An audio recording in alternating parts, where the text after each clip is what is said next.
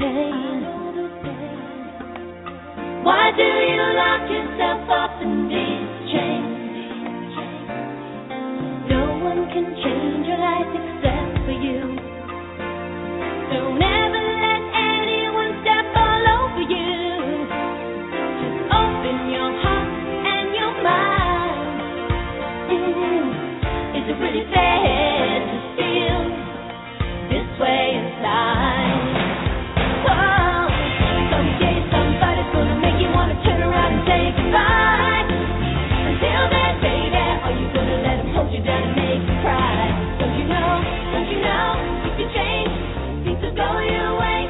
You hold on for one more day. Can you hold on for one more day? Things will go your way. Hold on for one more day. Welcome to OCG Recovery Radio, where we discuss substance abuse treatment and recovery. You can listen live at blogtalkradio.com/OCG Radio. Please note that the views and opinions of our hosts and guests are not necessarily the views of OCG, nor is it meant to replace professional advice or the advice of your physician. And now, here's our show, Roach on Recovery, with your host, Orville Roach.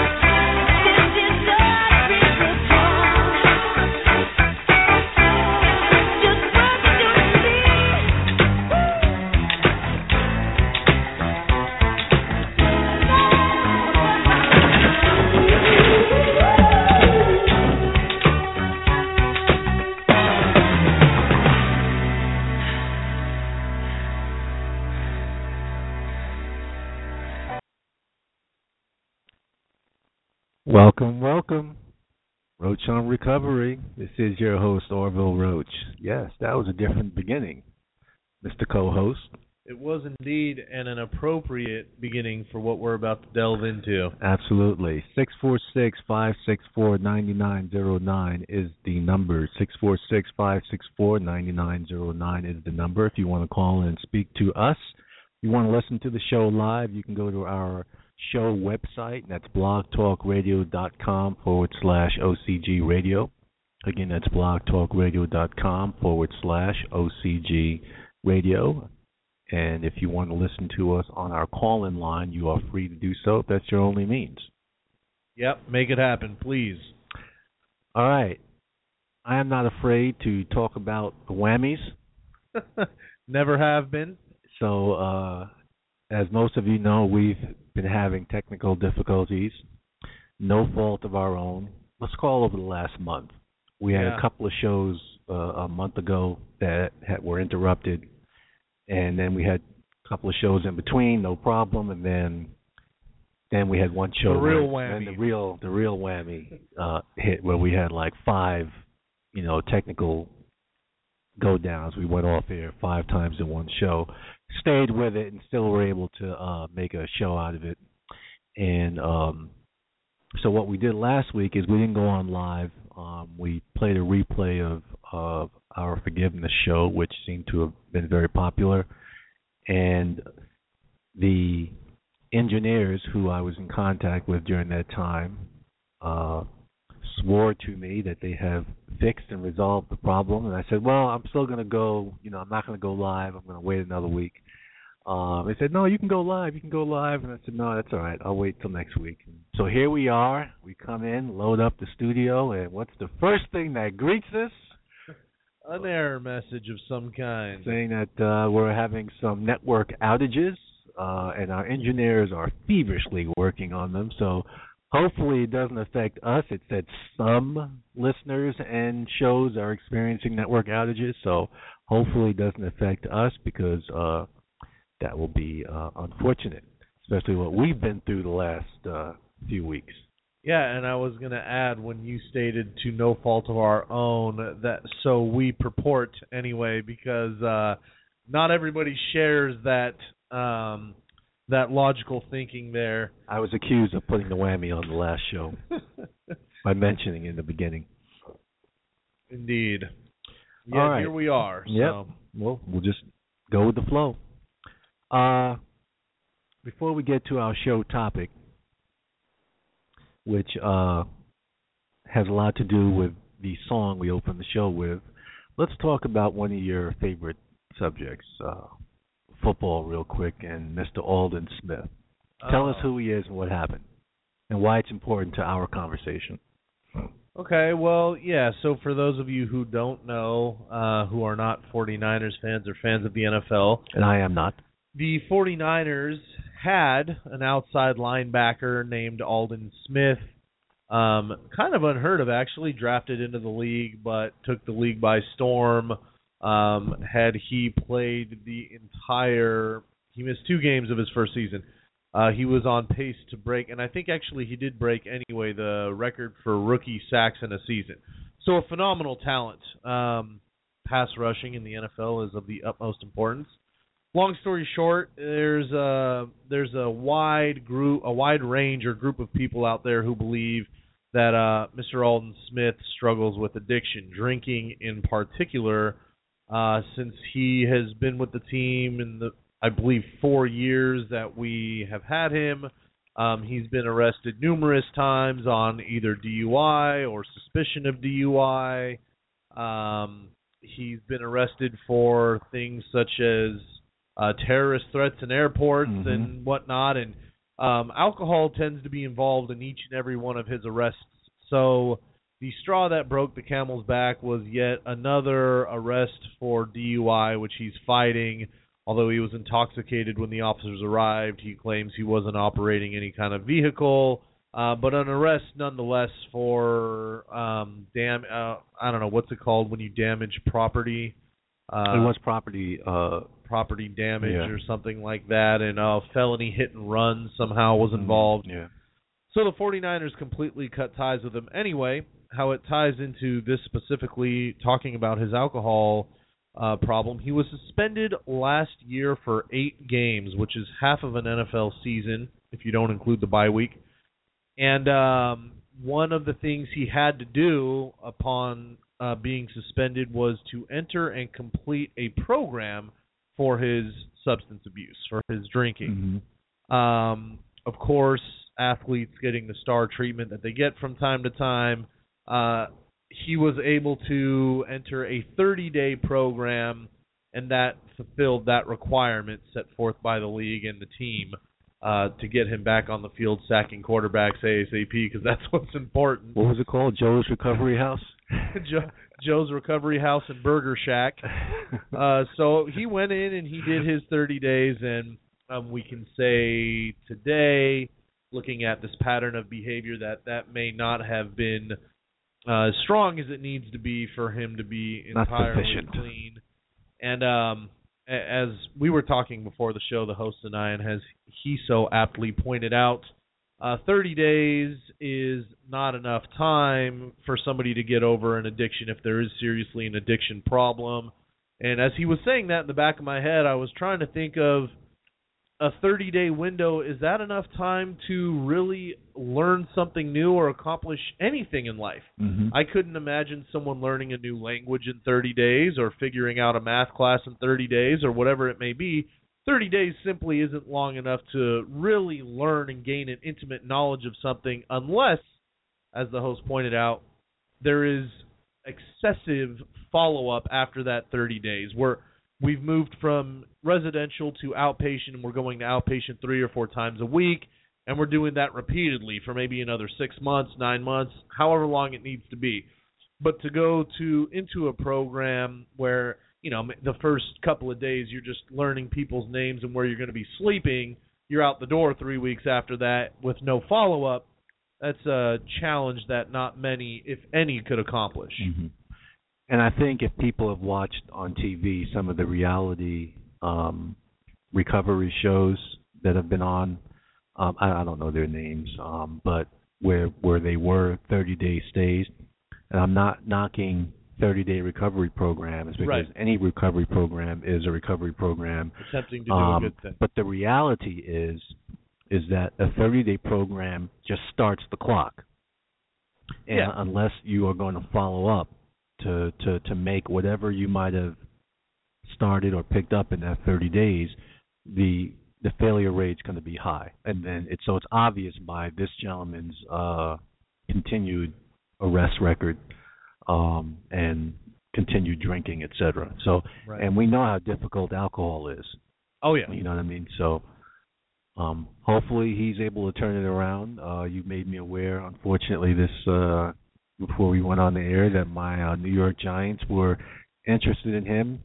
Of all the places for him not to go, don't go to New York. Right.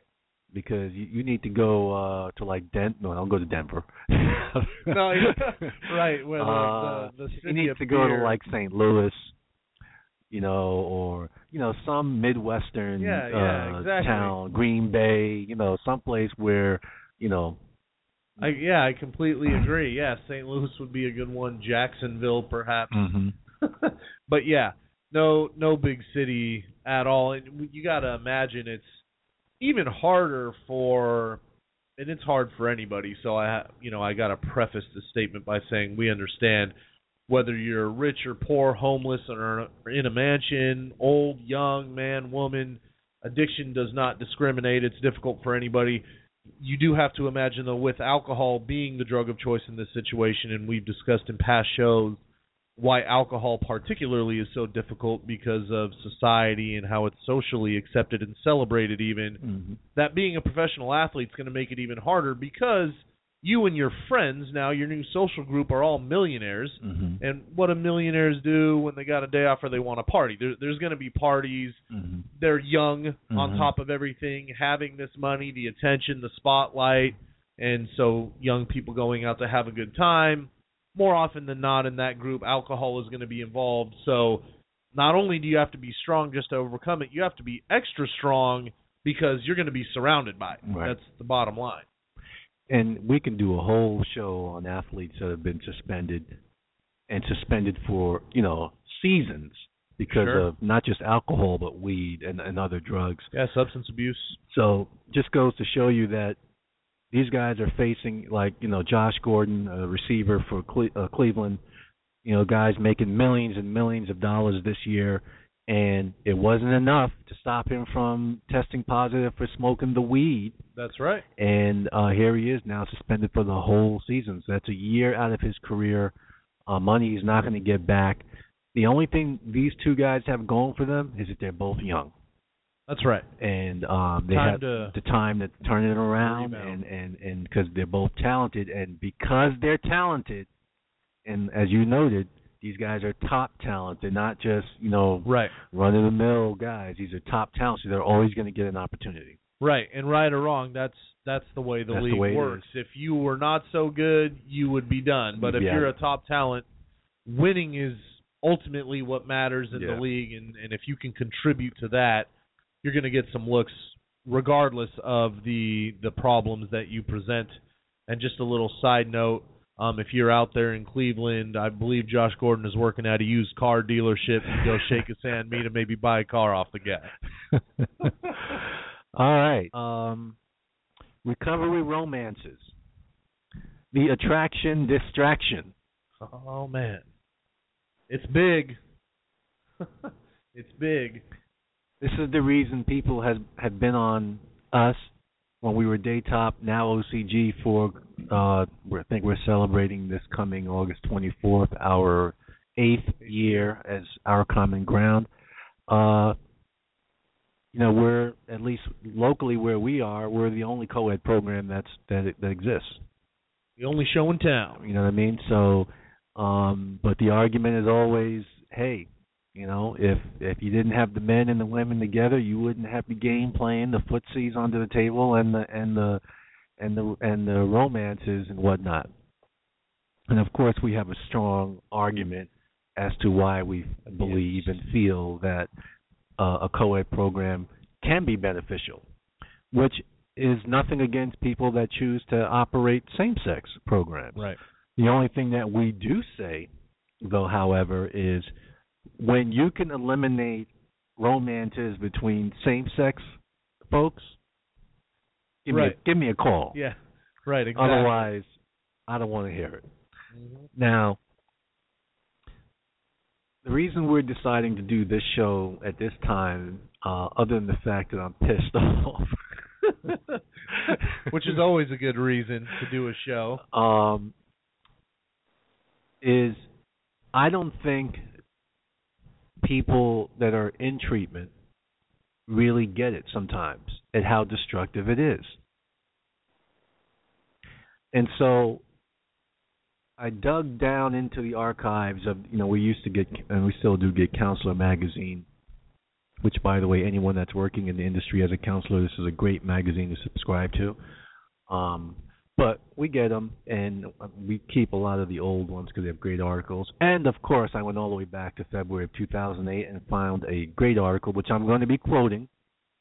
So I want to give the author, in advance, her credits, Terry Holbrook, LCSW, who wrote a great article almost 7+ years ago.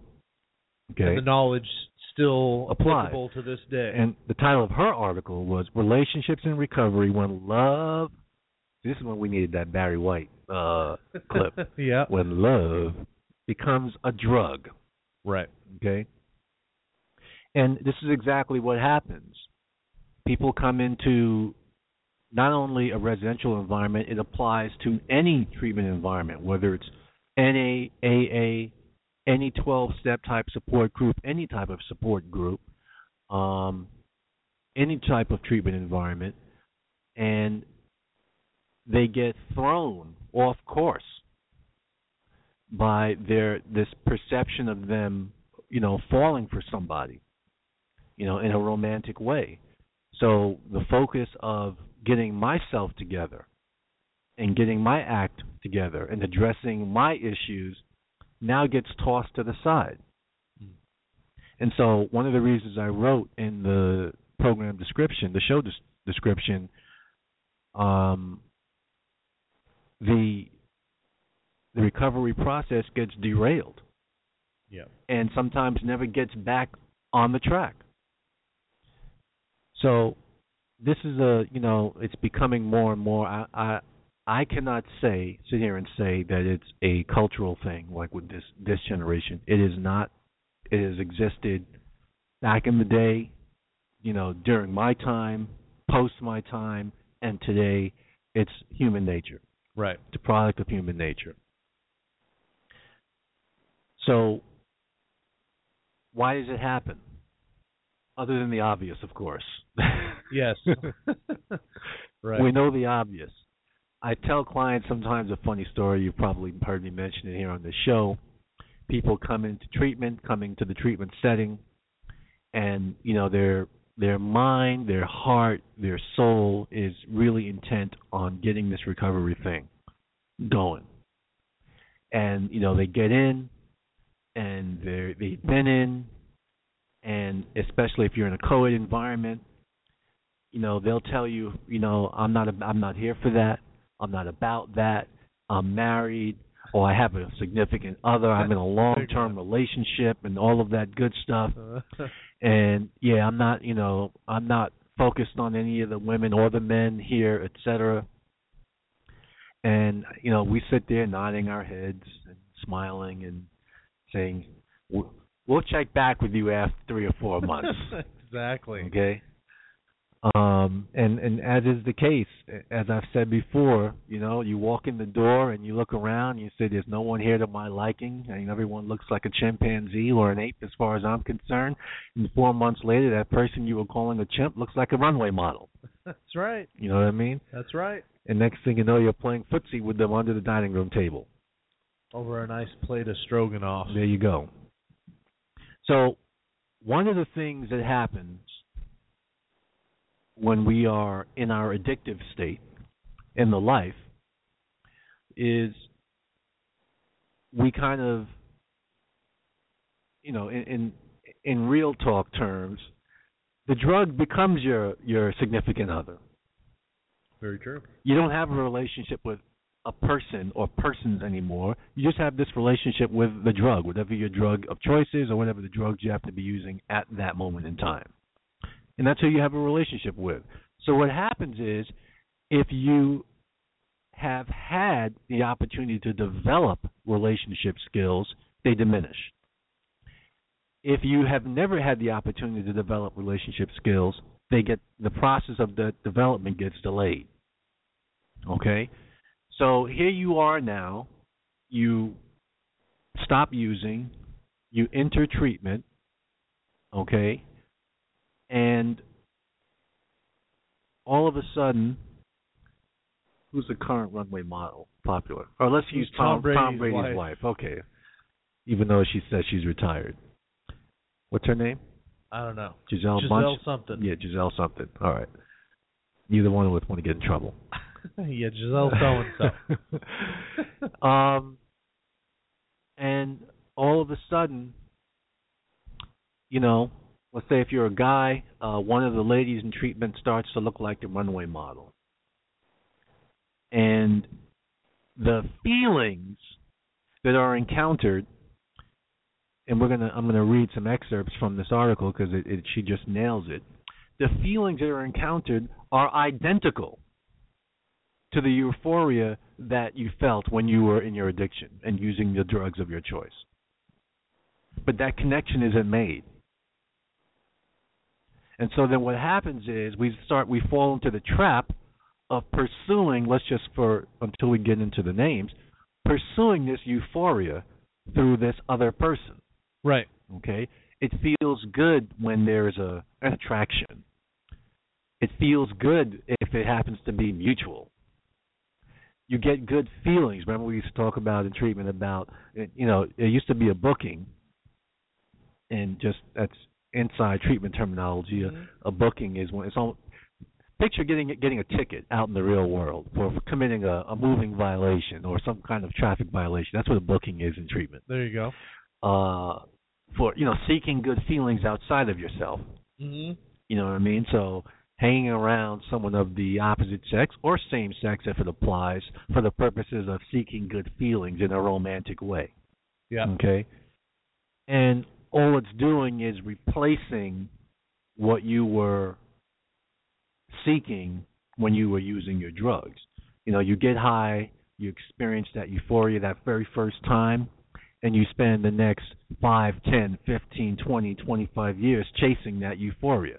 Right. Again and again and again. And if you're fortunate enough to be able to arrest, no pun intended, that process and get and have the opportunity to dig into why was I chasing that euphoria? What was missing? What was I trying to escape while trying to chase that and all of that stuff? All of that gets thrown to the side in treatment. Yep. Because you know what? I found my other get high here. But of course, the addict, and we'll still use that term when you're early in recovery. We can still say because you haven't, you're just like it's like the baby that just left the womb. Remember when we did the first trimester, second trimester, third trimester shows? You know, the baby just left the womb, and that's right. It's only 3 months old. Still got a couple of feet, a couple of toes still in the womb. Okay. Yeah. It's not fully, it's been in the womb longer than it's been on the outside. So all that gets thrown to the wayside, and the focus now becomes on this new drug, i.e., the romance. Now, I've said I didn't make this up. It didn't come from me. It wasn't something I invented. It was told to me, and all I've done in my time working in the field is see what was stated come to fruition and prove itself to be true, and that is that 99.9% of these recovery romances fail, okay? So we're not going to focus on the 1% that may beat the odds, so to speak. The reality is most of them fail, and remind me to talk about, at least from my analysis, why they do fail. Sure. Okay? So as addicts stop using substances that alter thinking, feeling, and behaviors, they're left with little coping skills.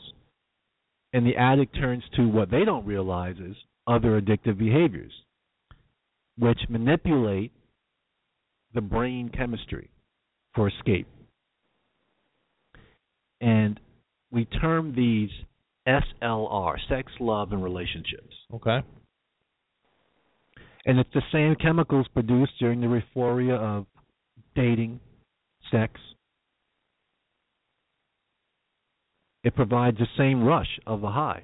Smoking a joint, doing coke, doing heroin, whatever. Whatever you do. Whatever you do. Provides the exact same escape that the drugs and alcohol produced.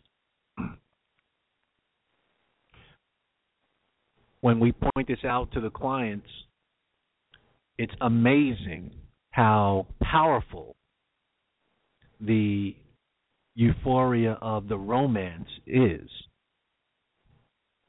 I mean, it's almost as if you have the drugs on the property that they used to use.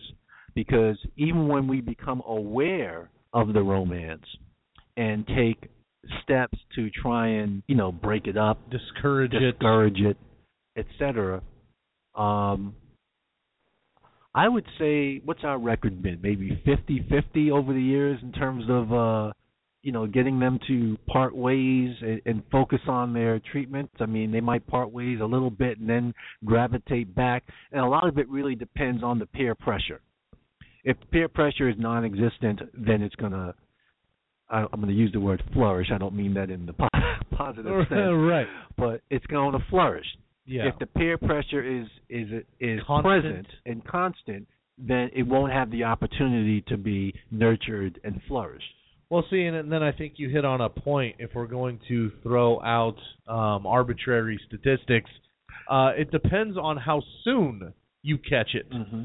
So if it's caught soon enough, like at its inception almost, where the community notices, okay, it looks like these two are starting to get closer than what we should be getting in treatment, and they intervene immediately, and the pressure's constant, I'd say then our success rate, defining success by preventing the relationship from fully blooming, is very, very high.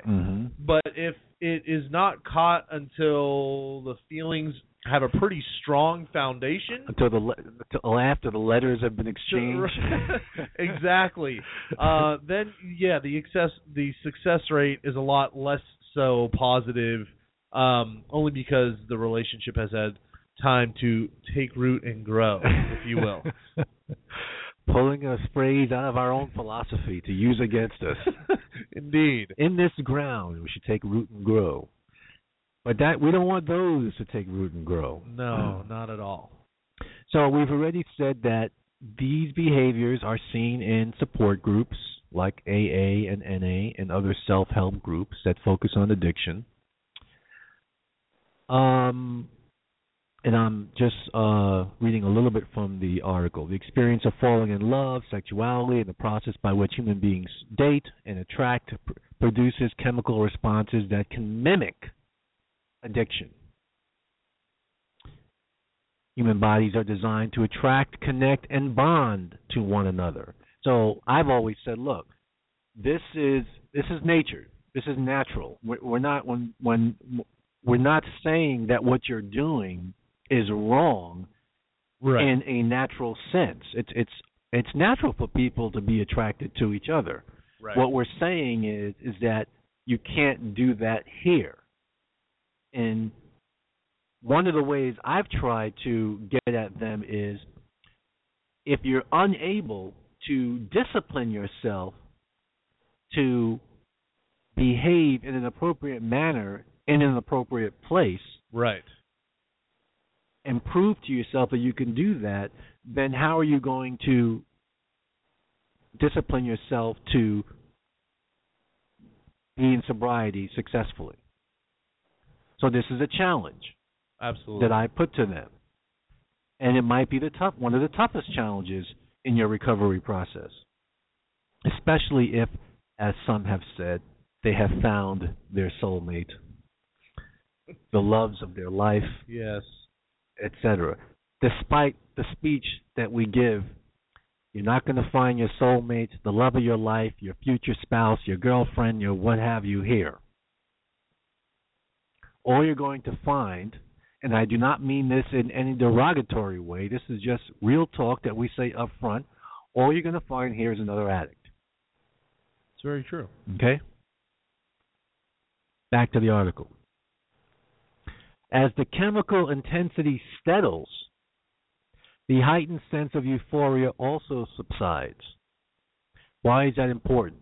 How many times have we seen the game playing start, the romance start, okay, and then for either through our intervention, i.e. program intervention, or peer intervention, it gets blown up, okay? And then what's left? Hurt feelings, pain, all of the stuff, just reenacting the stuff that they brought in the door with them. Right. Okay? So now not only do we have to deal with your life issues prior to arriving, we now have to deal with your hurt and your pain and your and all of the stuff from this new quote unquote relationship that has gone south. Often relationships end as intense as they begin. Relationships, people come in believing that the next relationship is going to be true love. That's how intense the emotion is. This is true love. This is my one and only, the person I've been waiting for. Yes. You found them in our common ground? A drug treatment program? Really? Okay. And then the end result is that the dating, the courting, and all that stuff just becomes serial in nature, because once you've experienced that euphoria of the recovery romance and, it gets blown up, then here you are going again looking around to experience that same feeling. No different than the pursuit of drugs on the outside. No different. Yeah. And, of course, then we have to be on our toes to prevent it, stop it, see it. And as I'm talking, I'm thinking, I wish we had one of those blinking signs that we could post, that we'd have posted somewhere hanging that would, if a romance came to light, it would just be blinking. Romance is in the air. So everyone would be aware and would all be on our toes. Yes. But oftentimes it stays on the ground for a while. Back in the day, we used to have what's called the Eyes book. The Eyes book, yeah. Okay, I remember that. There was a part about, and she speaks in this article about being honest, and we'll get to that. But it was part of, being honest. And you would go into the coordinator's office, and you would say, you would drop your eyes. Who you have attractions for. It doesn't necessarily mean you had feelings for anybody. Right. Okay, just who you had attractions for. We called it dropping eyes.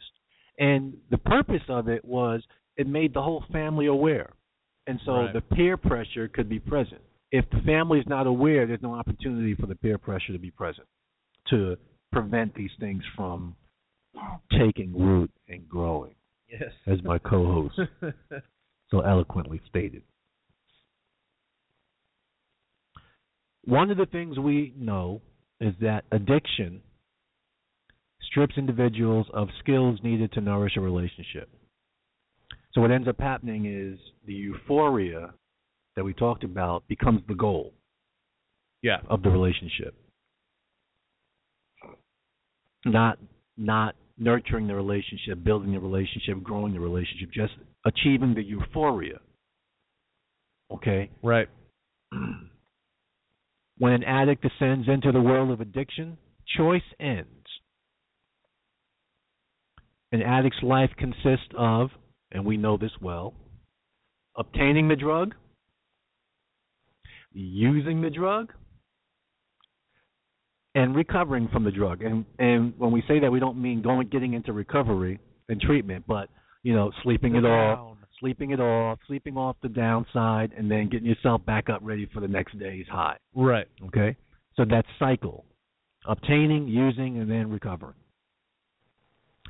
And that's where the primary relationship becomes the drug, you and the drug. Like they say, and I've never heard it used from the woman's perspective to the man. I've always heard it used from the man's perspective to the woman. So like the drug became your girlfriend. I never heard it say like, so the drug became your boyfriend. Right. Yeah. No. Neither have I. So I think we need to file a formal complaint. Yeah, that's about that, because I think that's sexist. gender. That's sexist, gender discrimination and whatnot. I agree. It's definitely not equal opportunity. Right. But then again, the argument can be there's not as many women in treatment as there are men, which is valid. So I think we would lose on both points in the court. Most likely. And probably have to pay attorney's fees to the other side. Most likely.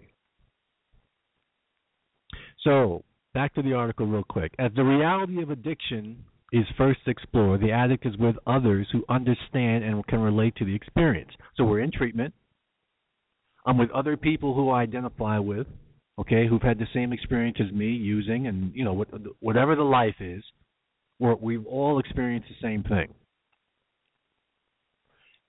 And the members of the group, the counselors, provide the validation of the reality of the addict's life and the pain that it has been experienced living that life. So when we say identify with you, I've been there, I've done that, it provides the validation. Right. The intimate connection that the addict desires is being fulfilled through these connections. The process of trust begins to build for the first time.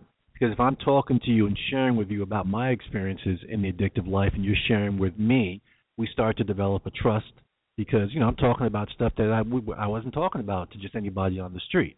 Maybe even people within my own family I wasn't talking to them about. But here we are all together. We all have a common issue that we're dealing with. We're all trying to get this recovery thing. So we're sharing our experiences. And so we develop kind of a bond, and we've developed mutual trust in that sharing process. The problem, however, is when, and I have to preface this with, a combination of immature and irresponsibility, because we can't take the person off the hook in terms of the behavior. So that's where the irresponsibility comes in. But there is immaturity. So immaturity and irresponsibility plays a part. So back to the article. Often the beginnings of trust and intimacy can be confused with love and or sexuality. So when the guy starts sharing with a member of the opposite sex, let's say, for example, and there starts to develop, as a result of this sharing, some bond and trust, mutual trust back and forth, okay, they start to confuse this with, okay, there's something going on here. Yes. You know, these feelings. Quite easily. Yeah, quite easily. That's where you're going really, really quick. I think for the males, all it takes guys are funny. All it takes is a smile or a nod of the head. Yeah, an introduction. Oh, hey, welcome to the program. My name's so and so. She digs me right off the bat. He tells no lie. We've seen it. Yes. So they have this confusion. Okay. Early recovery brings with it a sense of confusion with regard to all feelings, including love, bonding, and sexuality.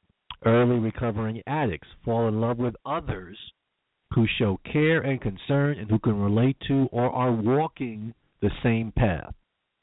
It is common for a client to believe that he or she has fallen in love with a fellow client in treatment, a member of his or her support group, or even their counselor. For God's sake. That's right.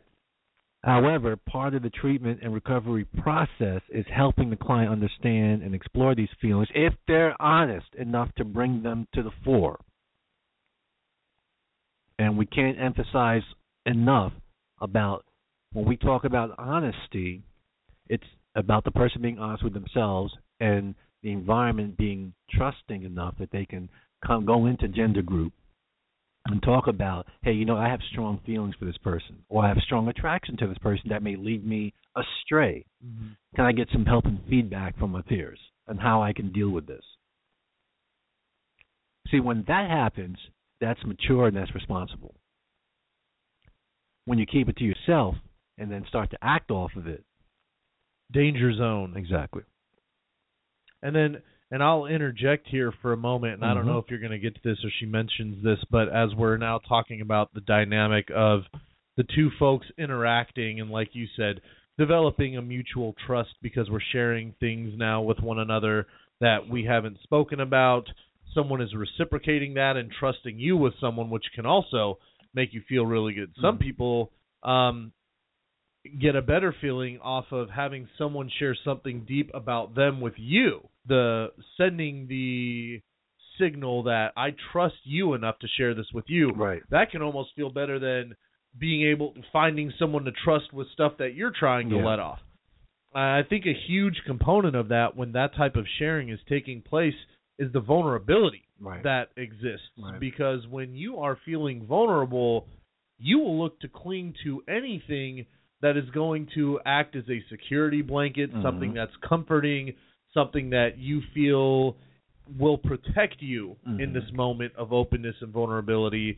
And when that something is this other client that you're speaking with, very easy to get feelings kind of cross-wired, if you will, in that regard too, because this person is now the symbol of safety, protection in my moment of weakness and vulnerability. Right. Once addicts start to become clean, so the cobwebs start to clear out, we've been in treatment a little bit, you know, the toxins are removing themselves from our bodies and our minds are starting to clear, the fog is lifting, the feelings start to come back that we were masking with our drug use. That's right. Okay. And the craving to escape the pain continues, which is natural, is normal. I mean, we've had many callers and say that, look, all of a sudden I'm now overwhelmed with all these feelings. I don't know what the hell to do. Right. Because I've been using for 15 years. I haven't felt this stuff. So this is normal and natural. That's going to happen once you stop using at some point, and they may all flood and rush back to you, which is a good thing. It's just being able to deal with it and ride it out. That's the difficult part. And that's where your peers come in, obviously, and some assistance from the counseling staff come in to help ride that out. Now, many have learned sex, love, and relationships provide the escape for which they are searching. So it's like they just substitute one thing for the other. The addict begins to feel a connection with others who are experiencing the pain with them, and that connection is often romanticized, as you were just stating, or sexualized, which is, for us in the treatment world, when how can I say this? When it gets sexualized is when they have been able to carry it through from point A all the way to point B without intervention, meaning it wasn't caught, and they were able to get to that point of sexually acting out. So we obviously want to catch it during the romantic period before it gets to the sexual acting out. Because as we've seen, once it gets there, and then it still ends up there's no winners in that. And then since the relationship is forbidden, it just becomes a reenactment of pain from what they've experienced outside, and the way they go about trying to obtain it in secretive fashions or hooking up while on appointment or on pass and things of that nature. Okay, so they do whatever they can to hide it. Again, we're speaking to immaturity, irresponsibility, and not being honest with oneself. Now, here's an interesting thing, and we're going to get a little bit into, not too deep, just into brain chemistry. Okay, so we know the brain, we talked about love being a drug. That was the title of our article. The love drug. The love drug. Right. Brain chemistry adds fascinating enlightenment to the understanding of how love becomes a drug. The brain produces norepinephrine, dopamine, adrenaline, testosterone, and various hormones, all of which are love-related chemicals. Here's the fascinating thing.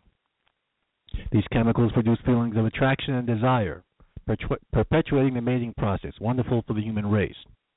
They provide intense feelings of euphoria and satisfaction. The chemicals released during drug use elicit the same response. So we're dealing with the same thing. Same exact thing. Neurologically speaking. Yes. The addict becomes accustomed to living under the influence of these chemicals. The high is chemically enhanced or achieved by manipulating the brain's natural chemicals. Interesting stuff right there. We're fighting a battle. We are indeed. We're fighting nature and chemicals. A serious battle, yes. A biological war. So, our task to prevent these recovery relationships from taking root and growing when we know in advance that the majority of them, and I'm using that word loosely, because before I said 99.9%, are not going to end well. And you can feel free to speak to your experience of, that's just my experience. 99.9 have not ended well. No, I would have to agree from what I've seen. Okay. It's our job, though, as counselors and professionals, to arm the clients with the skills and tools to make changes in thought processing, feelings, and behaviors. And we have talked about one of the key things in this process of making that happen over and over and over on the show. People have called in and we've advised them on, this is what you need to do, and that is establishing and then enforcing boundaries. Nothing is more important to preventing the recovery romance than having boundaries. Mm-hmm. And yes, I guess immaturity comes into play. Yes, irresponsibility comes into play. But we have to teach, obviously, some what boundaries are, how do you implement them, and then how do you enforce them. Because if there's no boundaries, then anyone can get to you. Anyone could feel or believe that they can, and you've heard me say this. I've said this to clients.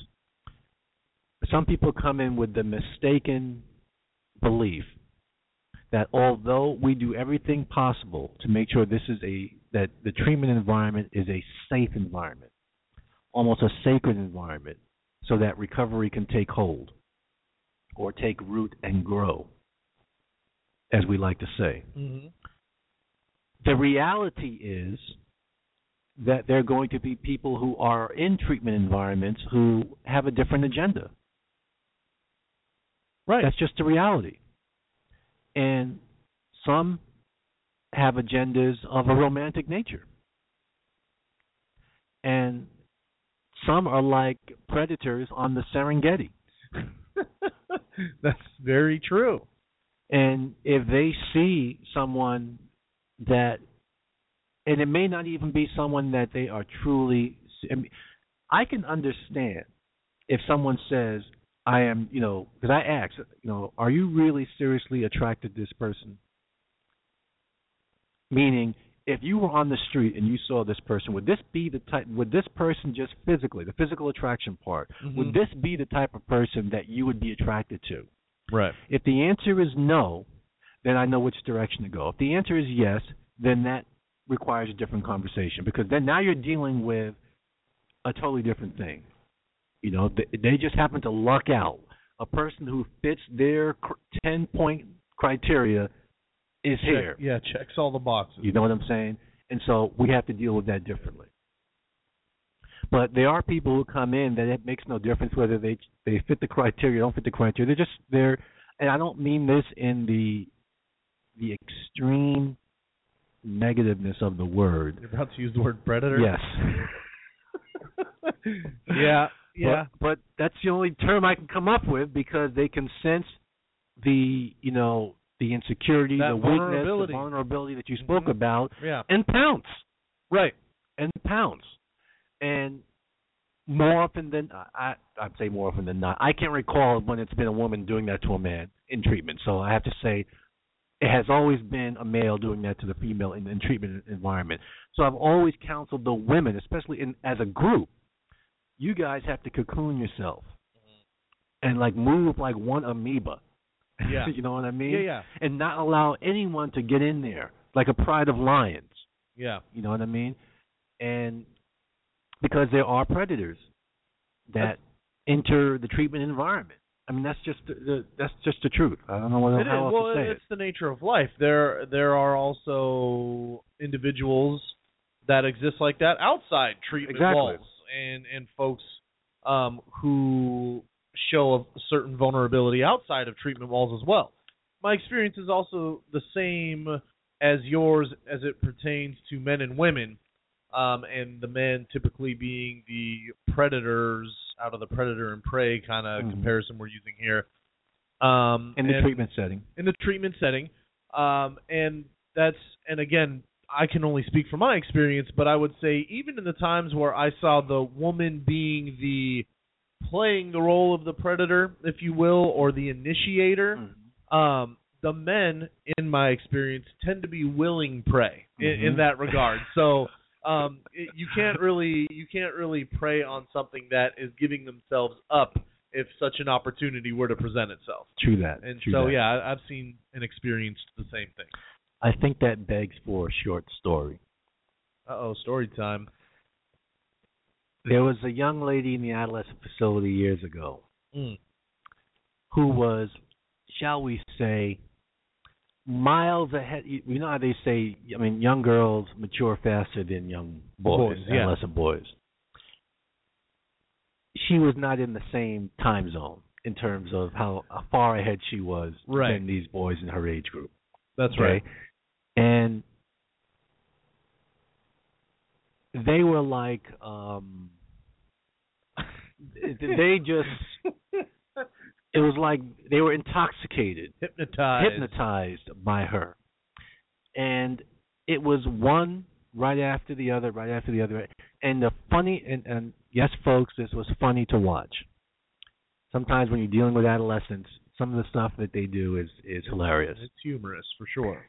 It was funny to watch each one engage with her, innocently, let's say, and get their hearts broken, devastated, and want to, I don't know, almost like they're ready to pack their bags and leave. That's because it, it's over. I'm crushed. They're crushed. Their whole sense of self-worth has just been decimated. She's moved on to the next person, and one by one, the same thing just replayed itself, and it was just so funny to see. We weren't making fun of their pain, but because they're young boys, we could laugh at them. Yeah, especially in that. It's just a learning experience for them to go through that, and years later, this young lady is now grown with children. Okay. Right. And I remember saying to her how she was just a heartbreaker of these boys back in the day. That's it. And it was just amazing to watch. So you had an opportunity to see it, the roles reversed, or someone being so far advanced at that age with her peers that she used their intent to try and come at her, like against them. Oh yeah, hurt their feelings. You know what I mean? That's right. And sent them away like puppy dogs. That's right. I feel like there's like a comic character who does that, like can take your powers and use them against you, so to speak. Exactly. I do remember that though, and there were conversations with some of the boys whose turn it was, if you will, like, what makes you think you're any different than the last guy? But each one of them, it's like the analogy where you've got a line of people at the edge of a cliff, and the first person takes a step off and falls to their death, and the second person has an opportunity to see what happened to the first person, but somehow expects a different result. And one by one, they're off the cliff, and you got to, like, at some point, but no, each one, no, it's different with me. Yeah. I know, we talked. I'm the one that she wants. That's right. Yeah, pretty funny. Pretty funny for sure. Oh, goodness. Sex, love, and relationship, recovery, romance, the attraction, distraction. So here's what my spiel has been, okay, as we've wrapped this up a little bit. You wanna do a quick little PSA before you give us your final spiel? No, we can roll right into it. Okay. We can roll. Right. Well, I got it in my head. Let's roll with it. I tell them, so you walk in, we always say you walk in alone, you're going to leave, theoretically speaking, my hands are up in quotes, you're going to leave alone by yourself. There's a story I tell to the females and a story I tell to the males. To the females, I touched on it a little bit about you guys being, they're always underrepresented in treatment.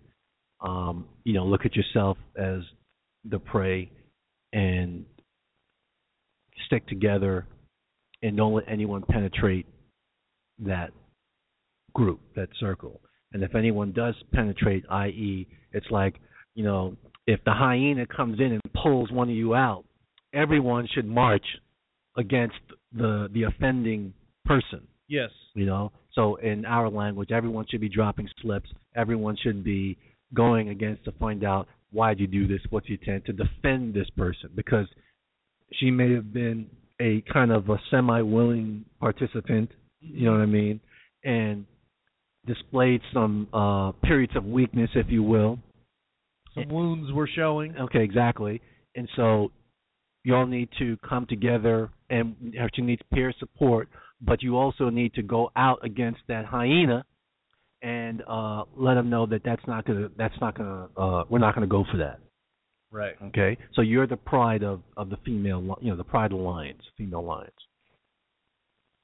I know that's every time I say that it's like oxymoronic because the pride is of female lions only. Yeah. Male exactly. lions don't hang around together in prides.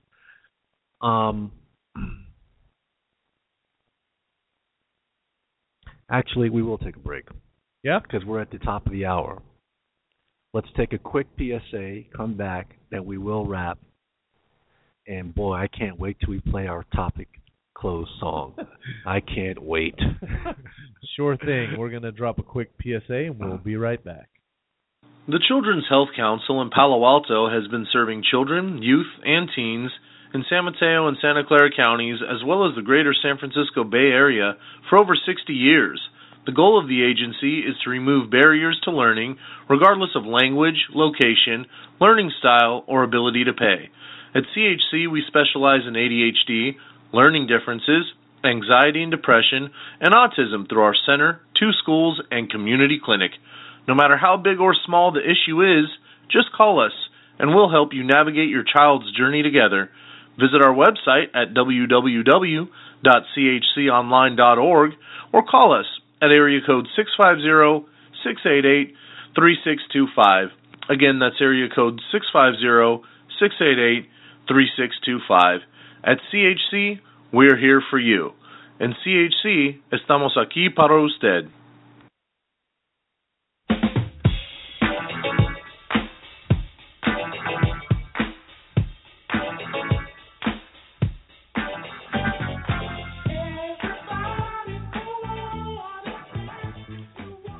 Okay, welcome back to Roach on Recovery. We're talking about recovery romances, the attraction distraction.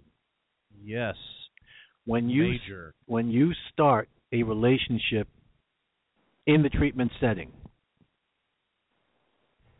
and you have been, especially with someone that's, and both of you all have been present in the treatment setting for a decent period of time, 3-4 months, let's say, and you decide to enter into a relationship, a recovery romance, okay, and continue it post-treatment.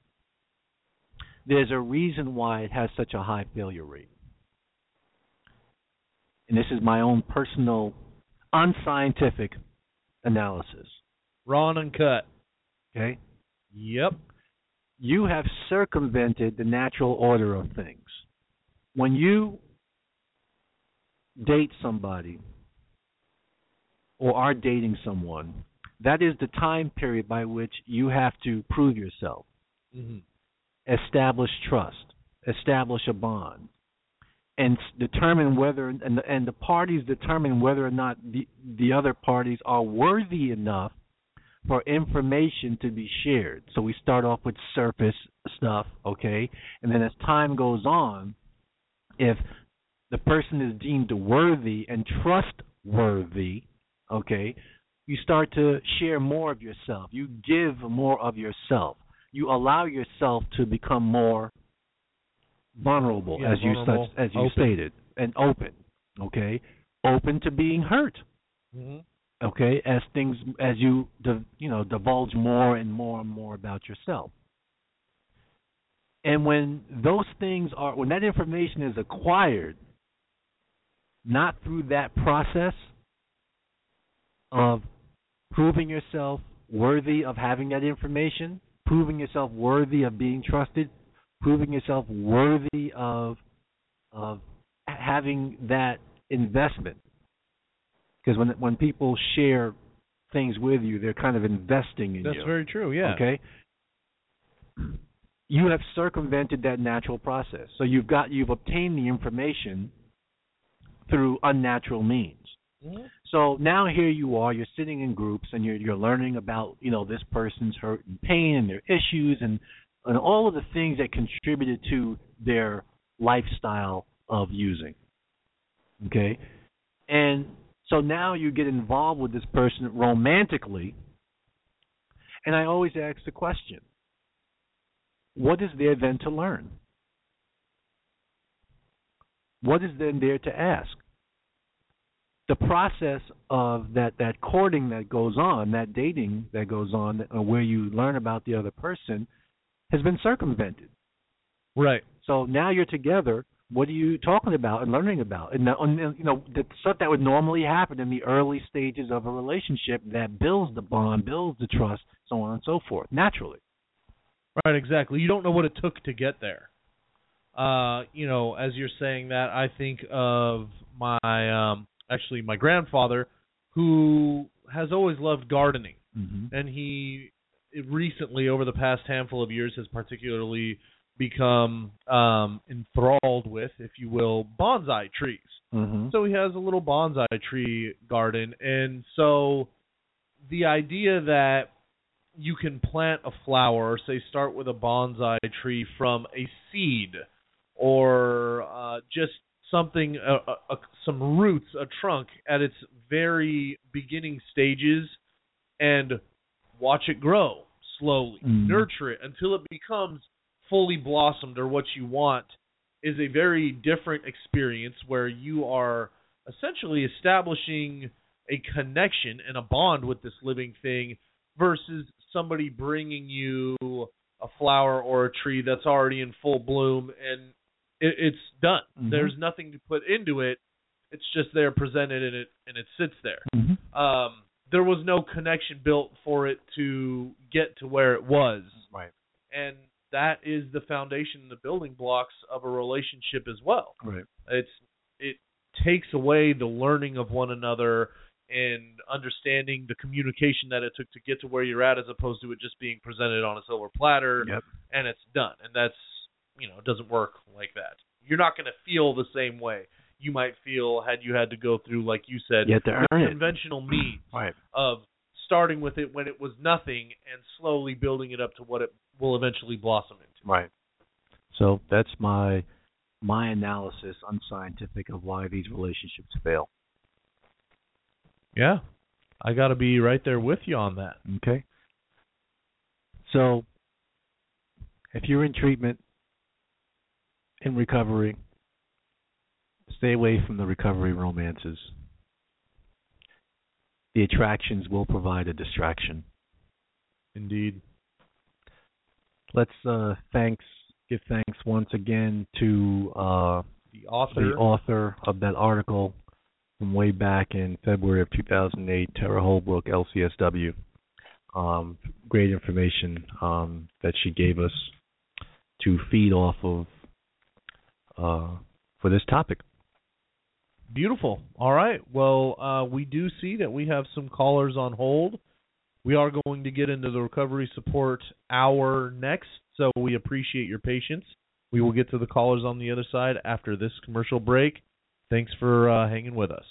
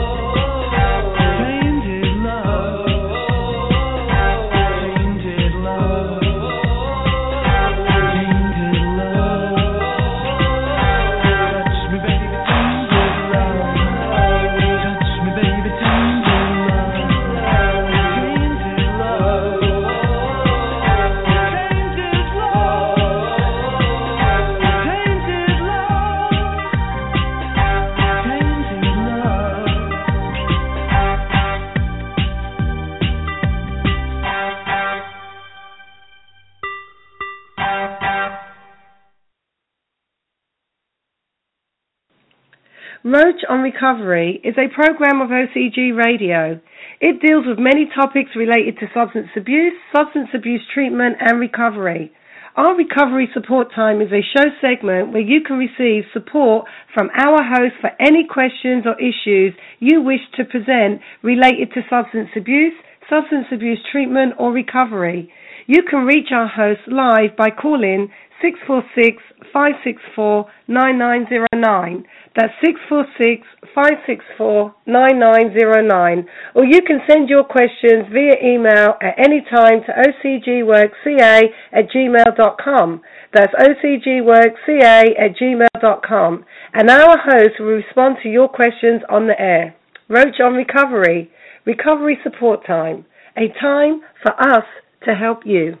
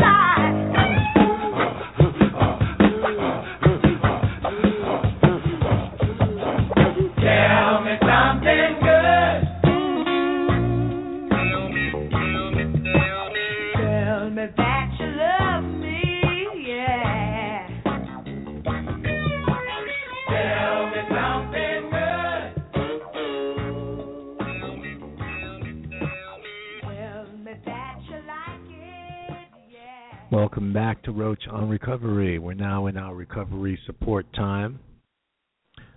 Let's take a quick phone call. Let's go to Ricardo from East Palo Alto. Ricardo, welcome to the show. Thank you.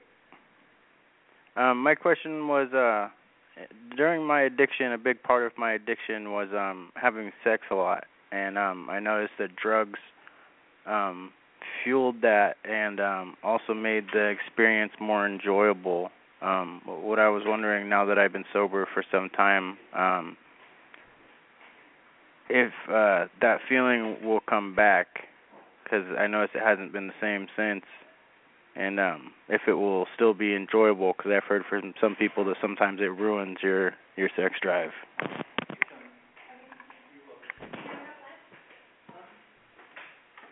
Yeah, I'm going to ask you a trick question. What is the main sexual organ on the body? On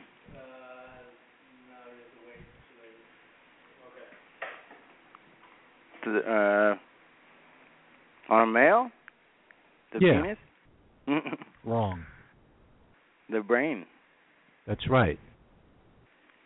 So if you have conditioned yourself because during your addictive period you used drugs and used them during sexual activity, and it felt that it improved or heightened the sexual experience.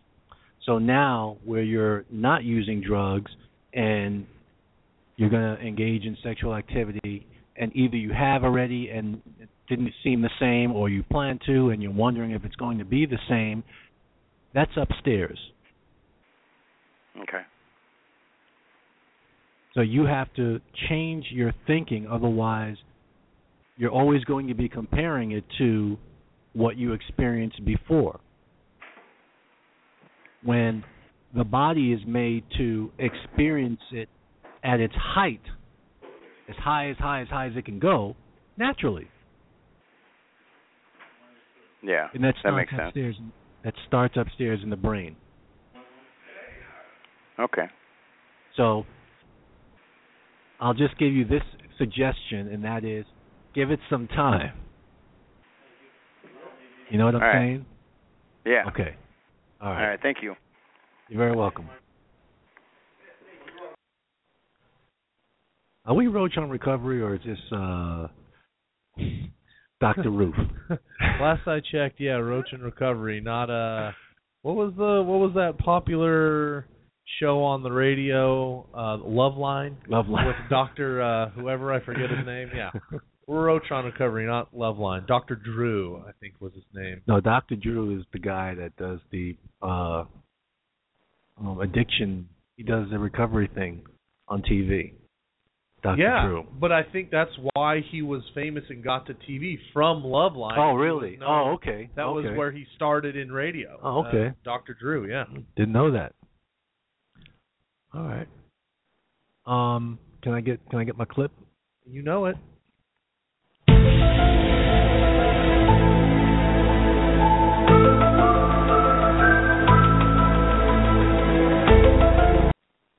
Yes. Oh wow, got the full version. We went full. I was even going to let it run another couple seconds, but I'm excited to hear the question. Okay. From Marvin, what is the difference between a treatment and a recovery? Okay. So forget the A's and just say treatment and recovery. Mm-hmm. Well, one easy way of answering that is to say, well, treatment is the highway by which you get to recovery. The process by which you achieve recovery. So that's the difference. What's another analogy we can use? So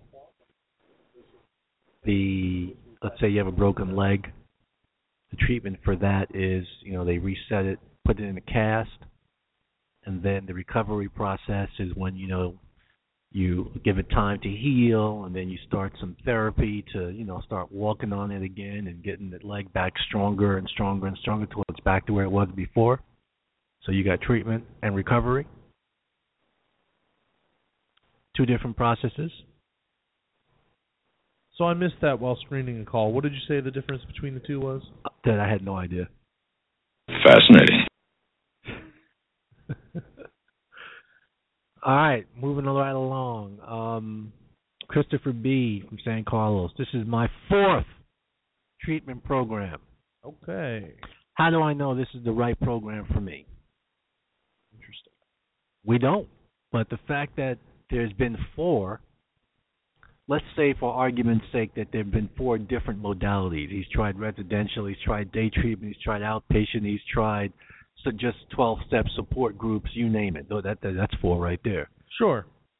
So are the problems the different modalities, or is the problem Chris? Not Chris, the co-host. Chris B.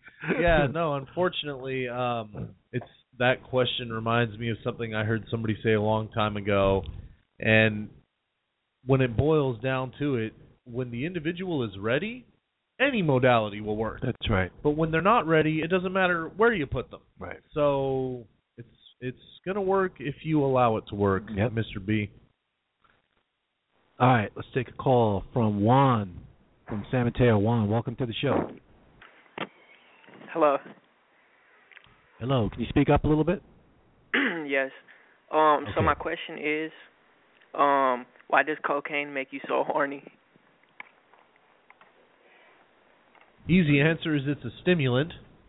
But I think I don't know if you were able to listen to the last caller. We had somebody call in. And so drugs tend to heighten sensitivity. They release way more neurochemical transmitters of a particular type contingent upon the drug you're using than your brain would naturally use. And so you're basically overflowing or flooding your brain with an amount of neurochemical transmitter that is not naturally meant to be present. Dopamine, yeah, there's several. Serotonin. And so the caller who called in previously was concerned about lack of sex drive or pleasure with sex moving forward because they had used so many drugs and had sex while high so many times. And there is a little bit of relevancy to that concern, because when you train yourself to, feel a certain way by unnatural means to go back to just letting things be natural, there's going to be a period of time where you're going to have to adjust. Oh, okay. All right. Thank you. You're very welcome. Eloquently stated. Why are we getting so many questions about sex and cocaine? I mean, what's... It's the relationship show, you know what I mean? So all things relationship are being talked about. Michael W., Foster City, wants to know, do you believe that throwing yourself wholeheartedly into AA and getting a sponsor is the only way to stay sober after a different treatment setting? So let's say if they were in residential or day treatment or something like that. Oh, yeah. So I'm leery of using the words only and... Yeah, the absolutes bother me. Yeah, the absolutes, never the case. It's probably a great idea to throw yourself into AA or any program it is that you select wholeheartedly and 100%. In my opinion, that gives you the best chance of success when you're completely diving into something and trusting in the process that particular program has to offer. But to say that that's the only way to get clean... well, he's saying, and one of the things is, clean. if it was a question he was asking over the phone, I would ask him, when you use the term throw yourself into, my ears perk up to that, because I'm wondering, are you saying that, so you're leaving one treatment setting and the state in which you're leaving, you're not where you need to be, and so you have to throw yourself into this other thing, like going from one thing to the other, with no breathing room whatsoever, just to make sure that I stay connected to clean and sober. Because if that's the case, then we need to back up, because you shouldn't be leaving one treatment setting and still be in that condition. You know what I'm saying? Yeah. You should be in a condition of, it's early recovery, and I'm out there for the first time in a new state, but I'm committed to my recovery, and I'm going to use these support mechanisms to help me along the process. Right. But if I got to throw myself into them in order to make sure that I stay on the straight and narrow, well, nothing is going to keep you on the straight and narrow if you're not, committed. You know what I mean? There should be an adjunct, not, Absolutely. the be-all and end-all. Yeah. All right. This is a good question from Zach on Redwood City. Do you think opening up past trauma in treatment is a good idea? Opening up past as in beyond trauma, or about past trauma? I'm sorry, opening up about past trauma. Okay. Yeah. Okay. Oh. Yeah, absolutely. Absolutely. Usually with addiction in general, and actually kind of a great show topic that we covered, because we were using relationships to replace drugs. Addictions in general, whatever it is you choose to use, whether it be another individual in relationships or drugs, there's some sort of void being filled. Mm-hmm. So we don't have to acknowledge or face and attempt to overcome whatever it is that void is. And another way of saying void or looking at void are past traumas. Mm-hmm. Past traumas leave damage. They leave voids. And so if you never open up about them, you deprive yourself of the opportunity to confront them, to face them, to take the burden off of your shoulders and lay it onto another person or people. Resolve them. And Mm-hmm. ultimately overcome them and resolve them. And by overcome, we don't mean that you're going to forget about it or it will not have an impact on you when you remember it, but learning ways to cope with when those times come. If you never get to that place, then that void continues to live with you. Clearly, if you are in a program or using drugs, you haven't learned how to appropriately cope with it, and that pattern will continue until you take a risk and open up about whatever that trauma may be. And the best time to take that risk is when you're in the treatment setting. That's the best time to take that risk and go for it. All right, Drew C. San Bruno asks, do you think it's possible to stay clean in your old stomping grounds? You can stay clean anywhere. It's not about where you are, where you live. It's what you are about personally. Very few people have the luxury of, changing their living situation or their living environment, and moving to another neighborhood where, drugs and whatnot may not be so prevalent. But the reality is, no matter where you live, you can live in neighborhoods where drugs are not so obviously, overtly prevalent, and they are still easily accessible. So it always comes back to you, me, the individual. Well, what am I about? Am I about sobriety? Am I about recovery? Or am I about something different? And if you're about sobriety, if you're about staying clean, if you're about living a positive and constructive life, the only person that can possibly change that is you. And it will be a decision, not a mistake.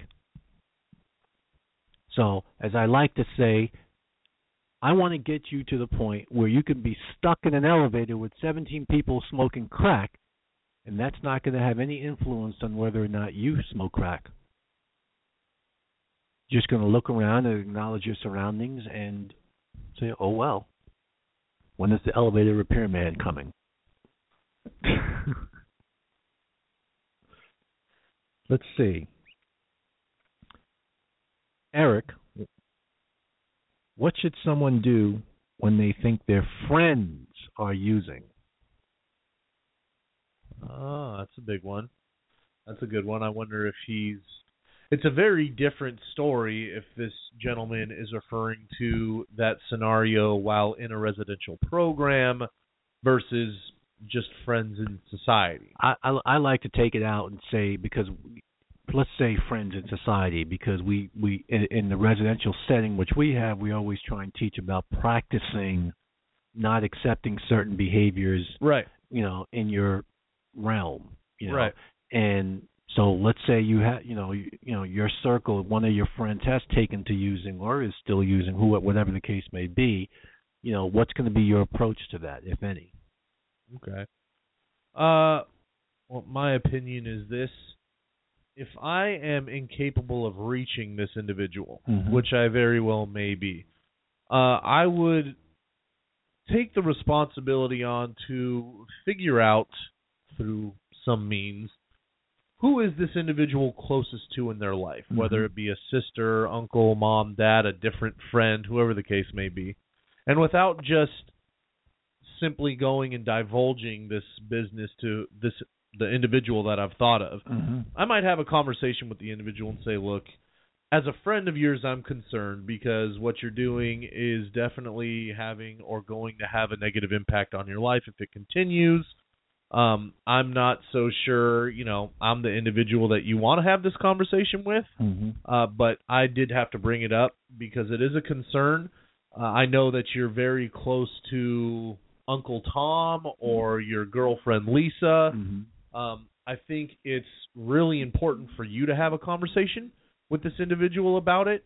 And I do have to say I feel it's my responsibility if you are trying to hide it from or don't want to bring it up, that I may end up bringing it up to Uncle Tom or girlfriend Lisa, not to hurt you in any way, but just to bring the concern to the table. But I would like to give you the opportunity to do that first. And then I would follow up with the individual. And if it hasn't taken place after an amount of time I've set in my head or that we've agreed upon, I might relay that information to whomever this individual is closest with, just to say, hey, you know what, I had a conversation with so-and-so. they're doing some things they probably shouldn't be doing at this point in their life. I'm concerned. I'm not able to reach this individual, but I believe they need help. You are the person that they are closest to. Perhaps you could have a conversation with that individual. And I don't know if I'm prepared to do much more than that. But at least I would feel good about having done what I can, having passed it off to somebody who I believe has the best chance at doing something without overstepping my bounds or going too far to burn that bridge. And I guess that's ultimately, I tread lightly in that situation because I don't want to cross some sort of boundary one way or the other. So it's kind of a balancing act. Okay. Good stuff. All right, let's go back to the phones real quick. We have Danny from San Mateo. Danny, welcome to the show. Welcome. May I address that? May you address what? The question and asked, the answer that was given. Sure, go ahead. I have some input on that one right there. Go ahead. I had a friend, and when I say had, he is no longer a friend. But we've known each other since he was around about 16, and I'm almost 59 now. So we've known each other, we would say, for a pretty long time. Mm-hmm. And I went through all the changes that he talked about, things doing, talking to people that were supposedly close to him, and it didn't do nothing but create havoc and controversy. And what happened to me is psychologically there was a lot of damage done because you have a guy who's dead set on, who at first lied about being on drugs when he was. Secondly, when he finally admitted to it, he was the type of guy who was so far gone that he had this entitlement thing going on with him, where he believed that he was entitled to whatever somebody else had for whatever reason. I don't know if the drugs made him feel that way or if that's just the way that was him, period. But what I'm trying to say is this right here is that, to me, the best thing to do in a situation like that is change your circle. You don't need to be there because you're not going to change a person who doesn't want to change themselves. And the fact of the matter is this, is that by you staying there trying to do that, you damage yourself, because what happens is they put up all their deflector shields, so to speak, and they'll run around there and turn things around and have bad things to say about you because you're clean and sober, and make you look like you're the oddball because their whole circle, the dad and the brothers are all drug addicts themselves. So in turn, you may offer some advice, but if they're not accepting of that advice, why stick around and try to go to somebody else you think that may be close to them when they've been doing it all along, and that person that is close to them know that they're doing it, and the person is coming back and telling me, which was his sister, telling me, well, that's his weakness. So they're telling me, in other words, they're encouraging the whole situation by saying, well, that's his weakness. He's going to do it anyway. So to me, that puts me in harm's way. Right. Because what happens is I tell his brother about it, or I tell somebody else about it I think is close to him. He gets the news. He wants to fight me. Right. By how dare I expose him, or say anything about it? Let him do what he's going to do and accept it as it is. So that's perhaps is what I should do and move on. Right, Danny. Let me just interject real quick. So you're right. In some cases that is the best thing to do, and the only way to know that is knowing the situation and the parties involved. And sometimes it's best, sometimes not to say anything, but go another direction. So I appreciate your input on that previous question. Do you have a question for us, my friend? Oh, well, I'm just thinking if I just on the antisocial aspect. I mean, let's just say you're not a very sociable person, and you believe that in order to be able to communicate with somebody, they have to be high or they have to be a little tipsy or something. How do I remedy that? In reference to becoming more sociable, being able to connect, and kind of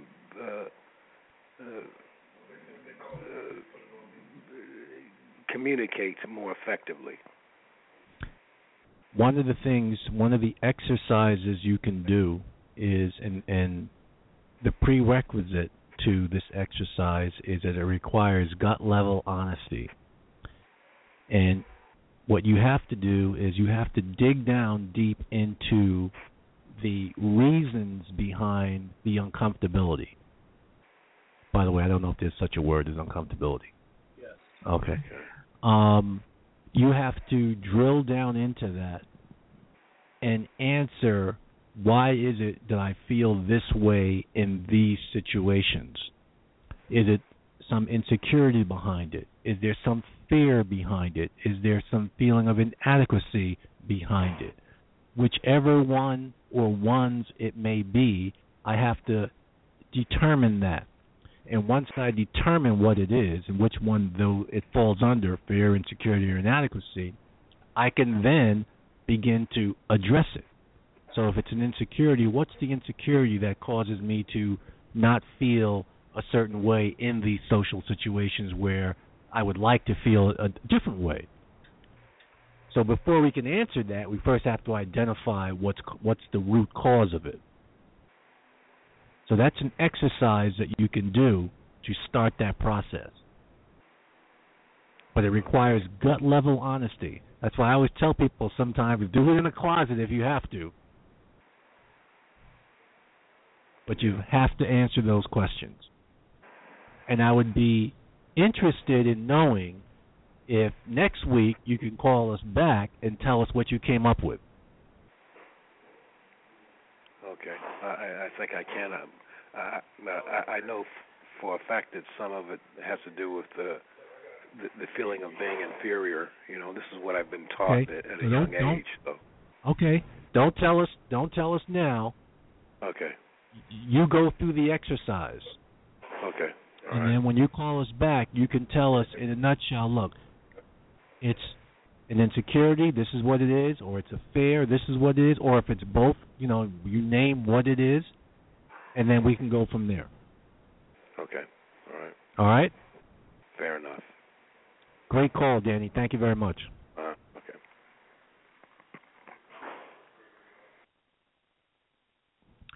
And this just in, according to dictionary.com, uncomfortability, not a word. Thank you very much. Once again, the host is making up words as he goes along. Uncomfortably, yes. Uncomfortability, no. All right, let's go to Mark from East Palo Alto. Mark, welcome to the show. Thank you. I have a question. Can a romantic relationship and treatment be possible? Well, Mark, Mark, we just had a show today on recovery romances, the attraction, distraction. Huh. Does that answer you? The attraction, distraction, you get it? Yeah, I got it. Okay, thank you. You're welcome. Bye-bye. Bye-bye. What is it with these questions? People are asking the questions and hope to hear what it is they hope to hear. Which is that we're going to say, yeah, absolutely, go for it, man. Shoot, sure thing. Wherever you can find love.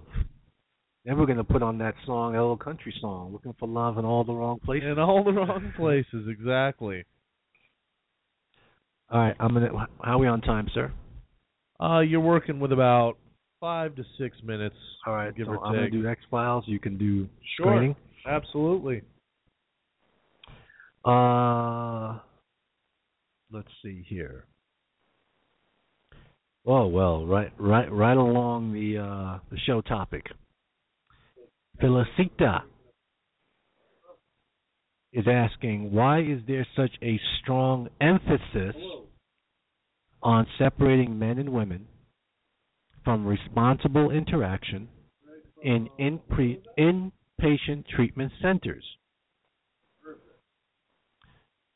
Well, for the reasons that we talked about in our show topic today,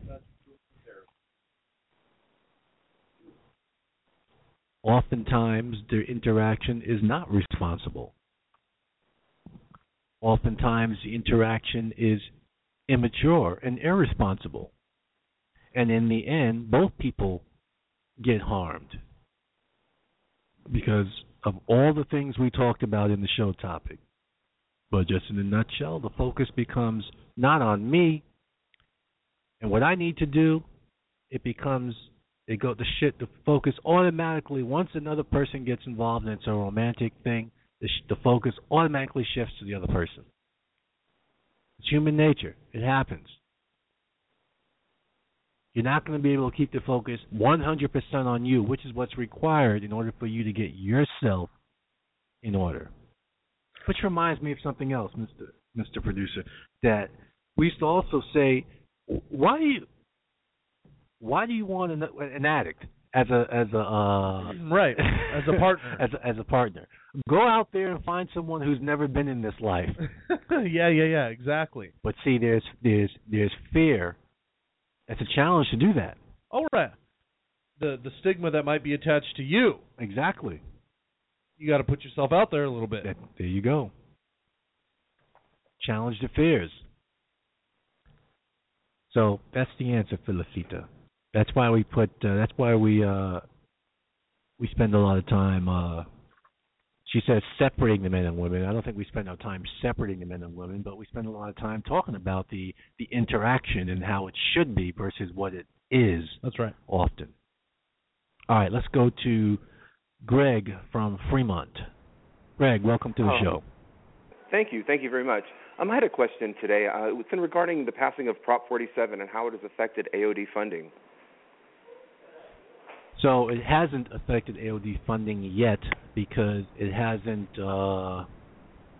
let's say, matriculated its way through the bureaucratic process for them to determine what are the savings as a result of Prop 47 realized by the Department of Corrections, California Department of Corrections, and then once they determine what the savings are, then what the percentage allocations are going to be to the schools, to law enforcement, and to drug treatment. So when was it passed? Last year? Or a year ago? I believe so. Year ago, right. Yeah, so it might not be, and from what I've heard, it might be 5 years before anything trickles down, if you get what I mean. I do. Okay, thank you for the information. You're very welcome, sir. Bye-bye.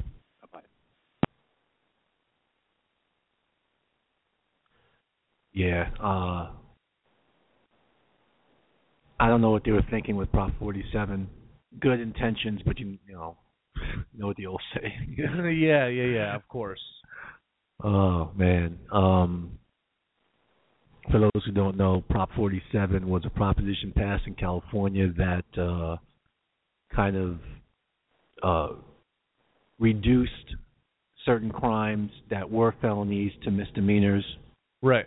And also reduced the amount of people that are committing those crimes going into the prison population. Right. Whereas in the past, they might have qualified for prison time. Now they don't.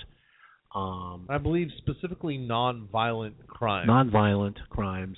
Drug-related charges. But the irony is, I just read this recently, is that they have seen a significant uptick in crime since Prop 47 passed. And unfortunately, because of the particular crimes that they've kind of exempted, right? And because Prop 47 is now in play, the district attorneys don't have the tools to put people in treatment like they did before. Because if you're facing time in prison, and they say, look, and you say, you got a drug problem, either you're going to do 3 years or you're going to go to treatment. Yep. They don't have that option anymore. Right. So they're trying to find ways to finagle it and put hammers over people to try and look. This is what you're an addict. You need treatment, but the addict is, hey, there's no prison sentence now? Right, exactly. What? Probation? Not a problem. Where do I sign? Okay, thank you very much. Sayonara. Yeah, exactly. Exactly. Not such a good end result. No. Good intention, but I don't think they well thought it out, which happens a lot. Of course. In this lovely state of ours. Of course. And, obviously hindsight, you start to see the impact it's actually having, and it doesn't look so good. But like you said, in its conception and its ideology, if you will, they had the right thinking, but now you got to do some amendments to this. Clean it up a little bit. Yeah. I think we're out of time. I'm surprised that you are actually ending on time. However, I'm certain you'll cut me off here. You have anything final to say? No, I think we got our show out, Recovery Romances, the Attraction Distraction. We needed to get it out, and I think I've purged it from my system. Perfect. Good. Great show. Well, again, as always, we'd like to thank everybody who called in to participate, everybody who called in to listen or listened by other means, from other sources. We always like to thank